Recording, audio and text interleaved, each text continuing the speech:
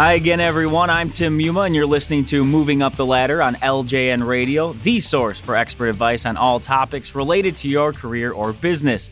And we're back with another edition of Myth versus Reality, where we break down and analyze the phrases you hear regarding management, hiring, the workplace, your job search, a number of different areas. Now, today's guest is Mike Perry. He's the president of Zarka Financial, and he brings more than 30 years of experience as a hiring manager to the table as well. Mike, thanks again for joining LJN Radio. Thanks, Tim. Appreciate the offer to have me on. Yeah, definitely. I know you have a wealth of knowledge from your experience, and we're going to jump into this myth versus reality. It's a new segment we're trying out and trying to really give the listeners an idea of, is this really going on? Is this really the case? And obviously get some details from you. So why don't we jump into it? And the first one I wanted to ask you about, it's something, again, people hear or see about, and that is that reputation carries more weight than your accomplishments. What's your thought on that? Well, my thought is, in my mind, clearly that's a myth, and I'll tell you why. Accomplishments build what your reputation is. Accomplishments build your brand, and ultimately your brand is your reputation. It's one and the same. Sure. There's a great quote by Henry Ford, and he said, "You can't build a reputation on what you're going to do." Now, Tim, a lot of people try that. Sure. I've seen resumes, you've probably seen them too, where people are telling me they're this or they're that, and the reality is they never back it up. And so I need to see, as a hiring manager, I need to see some great accomplishments that make me think two things. One, why am I going to look like a genius if I hire you? Bottom line, if I'm not going to come out of this thinking you're going to make me look great and really smart for hiring you, why would I choose you? I got a lot of other candidates. And the second thing would be, how are you going to help my group go from good to great? Right. That can't be just because you have a reputation. I want some quantifiable accomplishments that really start to make me feel you're going to be that person. You're going to be that game changer that I've been looking for. Again, that's accomplishments. Through those, you build a brand. You build a reputation, but it's got credibility. It's not the Henry Ford quote of, you can't build it on what you're going to do. Right. You build it because of what you've done. So if we take that to, say, a resume, is that where people need to really put those, numbers and use facts as opposed to, as you said, just this is how great I am kind of thing? Tim, that's a great point. And I tell you, as all the literally thousands of resumes I've looked at and the hiring managers in my network that I speak with, they tell me the same thing. They see all these resumes where folks are giving them all this irrelevant information. Folks need to focus in on what I've asked for in a job description. So let's just say I'm looking for leadership. I don't want to hear, and we see this all the time. I'm really not even being sarcastic here. We see things like, I led a team. Well, that's great that you led a team. Where did you lead them? Did you lead them into a pool of sharks, or did you lead them into earning the Division of the Year award 6 times in a row, and no one had ever done that before? But under your leadership, your dynamic leadership, your group was able to do that. See, now we're talking, and because I still get 200 or 300 resumes, that's got to pop very quickly. And I've heard the timing as low as 10-second scans. Right. So from 10 to 30 seconds, I'm scanning your resume. I've got to see that kind of stuff pop. So yes, quantifiable metrics wherever you can. Context of comparison, best ever, top 5, top quartile 8 years in a row. No one had ever accomplished this type of thing before. The department was losing money. Within 6 months of my coming in, the department was making twice as much money as it did any previous year.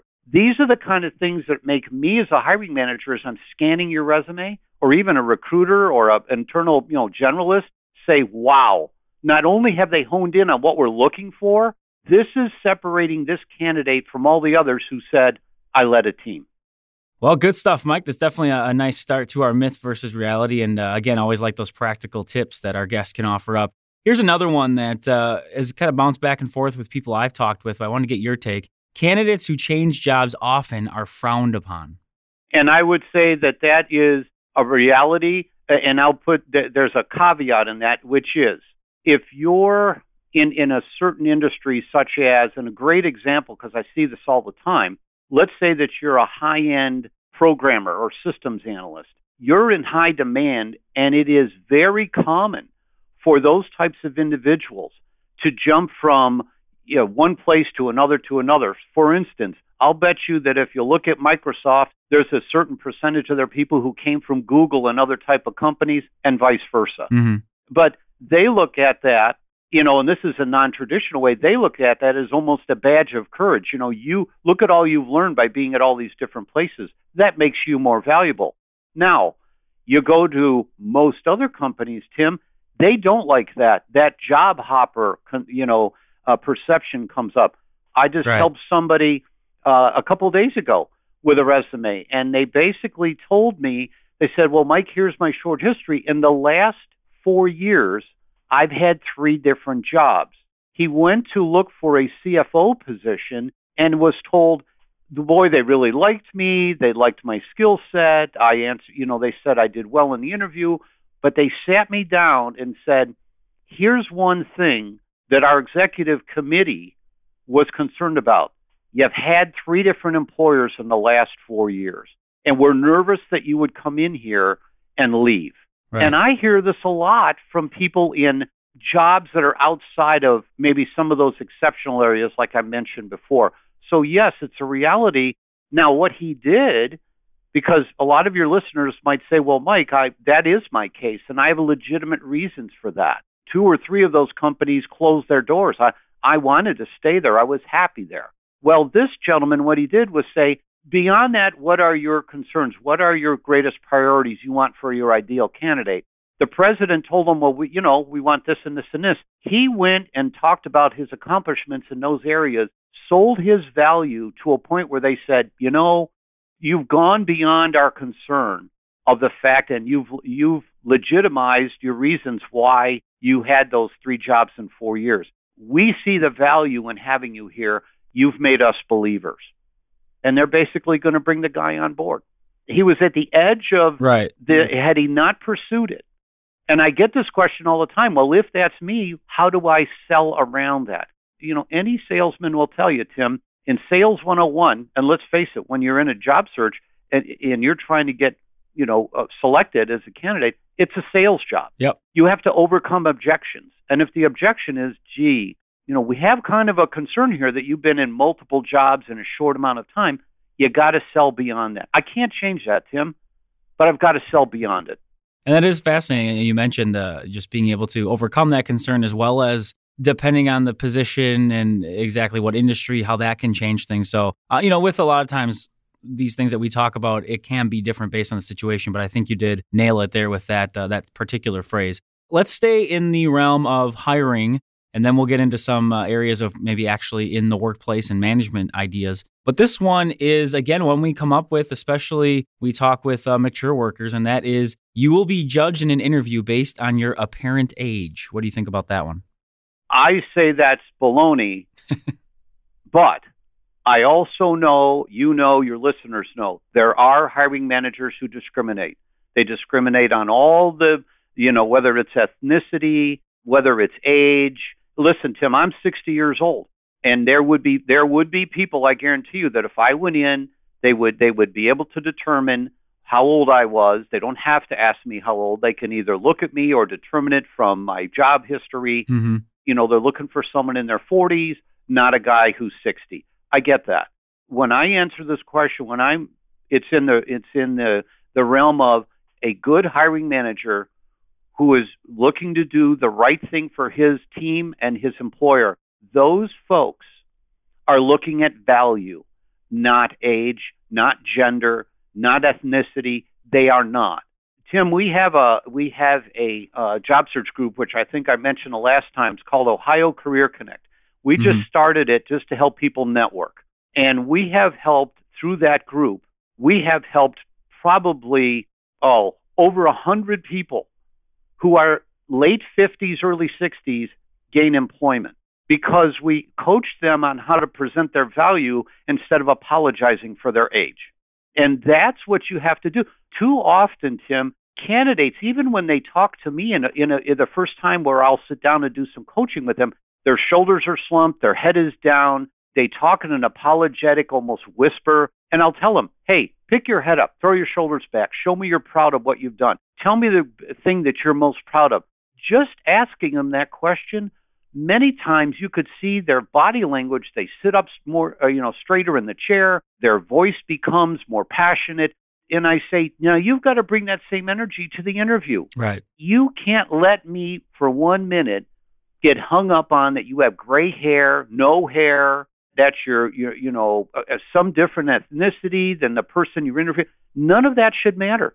That, again, goes back to you sell beyond any objection, whether they've announced what the objection is or you perceive that for whatever reason there may be age discrimination or whatever. I've had a lot of women especially say to me, well, no employers will look at you with gray hair. I would say there are some that do, and the good ones do not. I've helped place a lot of people, Tim, who are female in their 60s, and because they have tremendous value and they present themselves in a way that's making that hiring manager think, wow, am I going to look like a superstar for bringing this person in? They could care less at that point what color your hair is. And I like you've been consistent here with your message, even with a couple of the other statements and the idea of that value and really showing what you have done and being able to express that versus, as you said, maybe these minor things or things that aren't necessarily relevant, as we talked about with the job hopping and even with age here. So I think that hopefully our listeners can see that you have that consistent message when you're talking about looking to acquire those jobs. Tim, let me add to that just one, and every one of your listeners can, associate with this. How many times, if I had a room of 1,000 people and asked this question, I'll bet almost everyone would raise their hand. How many times have you gone to some restaurant that looked like a dump, a hole in the wall, and you go in and you get the best knockdown service, fabulous meal? You walk out of there and tell 100 people how great it was. What are you talking about? That it looks like a dump or that it had great value? Right. You're talking about the value, and those places you can hardly get in. That's a great analogy, perfect analogy for what we're talking about here. I'll have to keep that one in mind for sure. Let's take the myth versus reality portion now into the workplace and the idea of especially management and your employees. And this is one, again, we get asked about or we see discussed. Career development is the job of the employer. What do you think about that one? Well, that one actually is I'm split on that, not because I can't decide, but because it's a shared responsibility. So part myth, part reality. I'd rather term it as it's a shared responsibility. Okay. So, for example, when I am interviewing candidates, and when other hiring managers I know interview candidates, and they're starting to get somewhat serious, if you're not asking this question, then I think you're doing a disservice to yourself, your company, and the candidate. And that is, some version of where do you see yourself in this company? Where would you like to be? What would you like to be doing in 3 to 5 years? Mm-hmm. That may seem like an old traditional question, but that tells me a lot about the individual. If I'm looking for a go-getting game changer and I have somebody say, well, I'd like to be a bank teller for the next 50 years. Tim, there's nothing wrong with that, but that's not a game changer necessarily. I may be looking for someone who wants to work up the ranks, learn everything they can, learn the business, possibly be part of a transition plan 10, 15 years down the road. But I need to tell the candidate that. Because if that's not what they want, then I've got to be fair to the candidate so that when they don't come in here and go, wow, the expectations of this place are not what was told to me during the interview. On the other hand, Tim, the responsibility of the person that's being interviewed is to say, well, if I'm not asked a question, I need to say, well, I picked your company or I like your company because I would like to be doing X.